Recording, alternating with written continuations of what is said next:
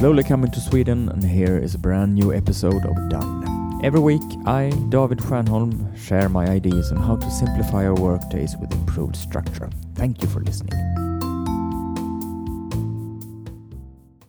Do you keep creating new ways of structuring all the time? Do you try so many different solutions on how to keep track of everything you have to do that you end up no longer feeling in control the way you wish to be? Do you easily forget where you usually stow away a certain material, with the result that you choose to put it away in a new place, and it becomes even harder to find it next time? In this case, it sounds as though you needlessly make life more complicated than it needs to be. Obviously, you have got every intention of finding the perfect solution, but on the way, I am guessing it might get a bit laborious and stressful. For me, one of the main benefits of having good structure is that I can be certain that what is kept in a place where I store all the same material of a given type is really all there is of that particular kind. If I skim through my overview of the major tasks I need to complete over time, such as projects, changes, initiatives, I do not have to think about whether I have made note of any more of them anywhere else. If I open the folder with all the tax returns, all the other tax return papers should be there as well, and nowhere else, and so on. It all depends on whether we have made it easy for ourselves to remember where something is supposed to be placed and when. If you instead tend to create new places and thus spread your stored material out in different locations, you will have a hard time getting an overview and should create a structure guide for yourself. Do this. Create a guide, a manual, or a map of the places you keep your structure components in. First of all, you need to determine what format you prefer. A list, a mind map, a flowchart, or something entirely different. Now, create the guide.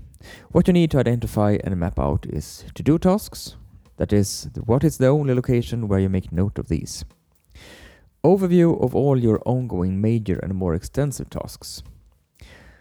Reference materials, that is to say, all the information you do not know when you will need, but which you will need to find quickly and easily once you need it, such as emails, digital files and documents, paper documents, in, for example, binders, hanging file folders, etc. And the kind of material you know exactly when you will need, just not right now, such as digital files. Are these accessible whenever you need them? Papers or physical objects, where do you put them so that you cannot possibly forget to bring them? Your brilliant ideas you cannot execute now, but perhaps sometime later on. Notes you have made on everything you are expecting from other people, which you need to follow up on and make sure that you get in time. Checklists and routine descriptions, meaning descriptions of how you do what you do, created to get what you need to get done a little more automatically than you otherwise would. The goals you are responsible for this week, this month, and this year, since you will need to be able to access them quickly when you are making conscious choices on which amongst your tasks to prioritize. Ask yourself, have I got more places for any of these categories than I actually need? Is there any place that actually is so inaccessible that I tend to store material elsewhere instead of putting it where it is supposed to be? Where should I save this guide so it is easy to spot when I need it the most? Are you going to print it and hang it on the wall within eyesight from your desk? Do you put it in the bag that you always carry with you? Do you create a shortcut to it on your computer desktop and allow it to remain there for a few weeks until it is obvious to you where every structural component should be? If you decide to change something, formulate the change as a to-do task and add it to your to-do list. This makes it easy to get going with initializing the change instead of just thinking you should do it some other time. If you create a structure guide according to the instructions provided earlier, it will be easy to find material that you unnecessarily save in several places and for which it becomes unclear where to look for and where you should store things away.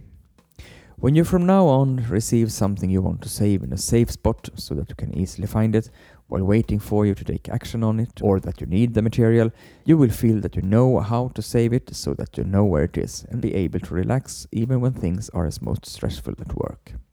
What's your best way to stick to the structure you have decided to use instead of continuously making up new ways of working? Continuity is a prerequisite for success in establishing a good structure in your working environment, and that is why your tip is warmly welcomed.